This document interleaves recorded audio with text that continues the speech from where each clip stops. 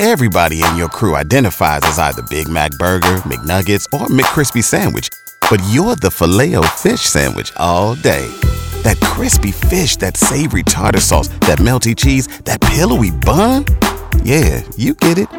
Every time. And if you love the Filet-O-Fish, right now you can catch 2 of the classics you love for just $6. Limited time only. Price and participation may vary. Cannot be combined with any other offer. Single item at regular price. Ba-da-ba-ba-ba. It's Beth and Big Joe on Y100. It's time for another edition of Joe's Petty Arguments. Oh, thank you. Thank you for that wonderful introduction. You've admitted that you're petty before, so that's why I say that out of love. What is happening now? Listen, I want to make sure that if you're listening right now and you think there's something wrong with it, you realize it's okay. My wife, Lindsey, and I have been married for 5 years, together for 8.5. And even before we moved here to Texas, we started doing marriage counseling because there's a lot of things we didn't take care of when we got together. Sure. You know, but we're working through that. And things are going really well in our session the other day.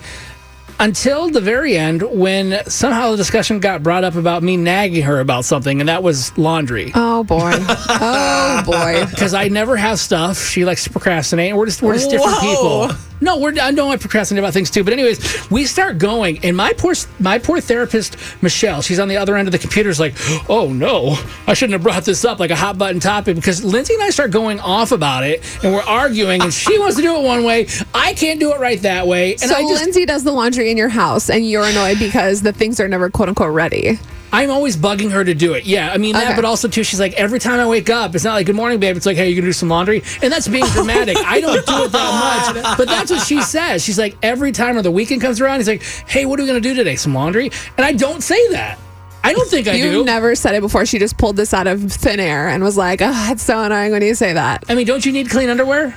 Well, then wash it yourself, Joseph. Well, you're a 35-year-old grown man. I never learned how to do laundry, okay? Google it. What do you mean? That's what she says, and she won't show me. And that was the thing, too. I'm like, if you would sit down and make a list for me or show me how to do it like we could do a video this one time. See, that's what she did. Oh, my gosh. Because that's exact. She has to hold your hand. This is, in her mind, she's thinking, I have to take my husband's hand and hold it, take him to the laundry room like an 8-year-old child say, look, Joe, you got to put it on bars. Then you do this. If you could, no, I know how to do socks and underwear. Just do it really hot and put like bleachers or something in there. I get that. Okay.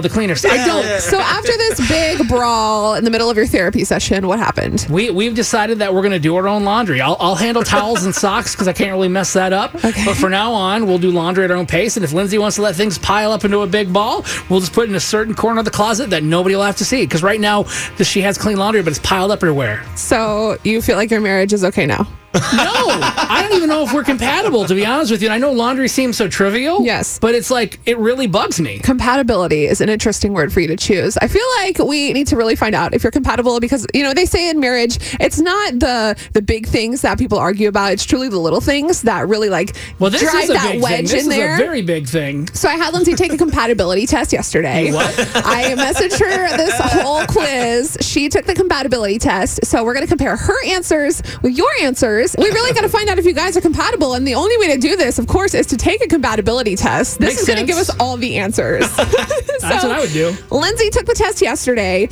I had Joe take the test this morning. And now we're going to compare your answers to find out if you're truly meant to be. Okay, so the first question, it says, it's Sunday morning and your significant other wants to sleep in. What do you think? Oh, boy. A, beautiful. Lazy Sundays in bed are the best. B, let them sleep. C, quietly slip away and take advantage of some you time. Or D, it's fine, but it annoys you a bit since you're already up.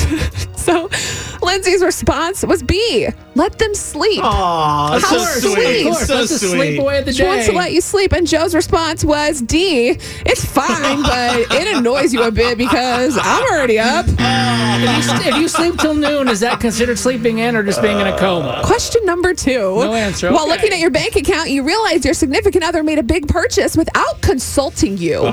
What do you do? Frustrating. Lindsey says B. I calmly ask Joe what happened and ask him to return it. Joe says A. I scream at Lindsey and ask her to come and explain it. To be fair, that was the best available option. I don't think screaming's the way I react to her. Okay, over 2. Okay, C. Number 3. They have to work late, but your show is on. What are you going to do? Your TV show. Okay. Lindsey's response is, this is interesting. I would never watch the show without Joe. That is the greatest act of betrayal. Joe's response. Betrayal? Joe's response. It depends on how late. I got to know what happens. Oh, come on. But it is, though. We get up early, and if it's not too late and you got to work, I can't control that. I'm supposed to not see stuff? Question 4. You just had okay service at a restaurant and your significant other leaves a bad tip. How do you react? Oh, I'm sure we at least can agree on this one. Lindsey says, I had a few more bucks once Joe left the table.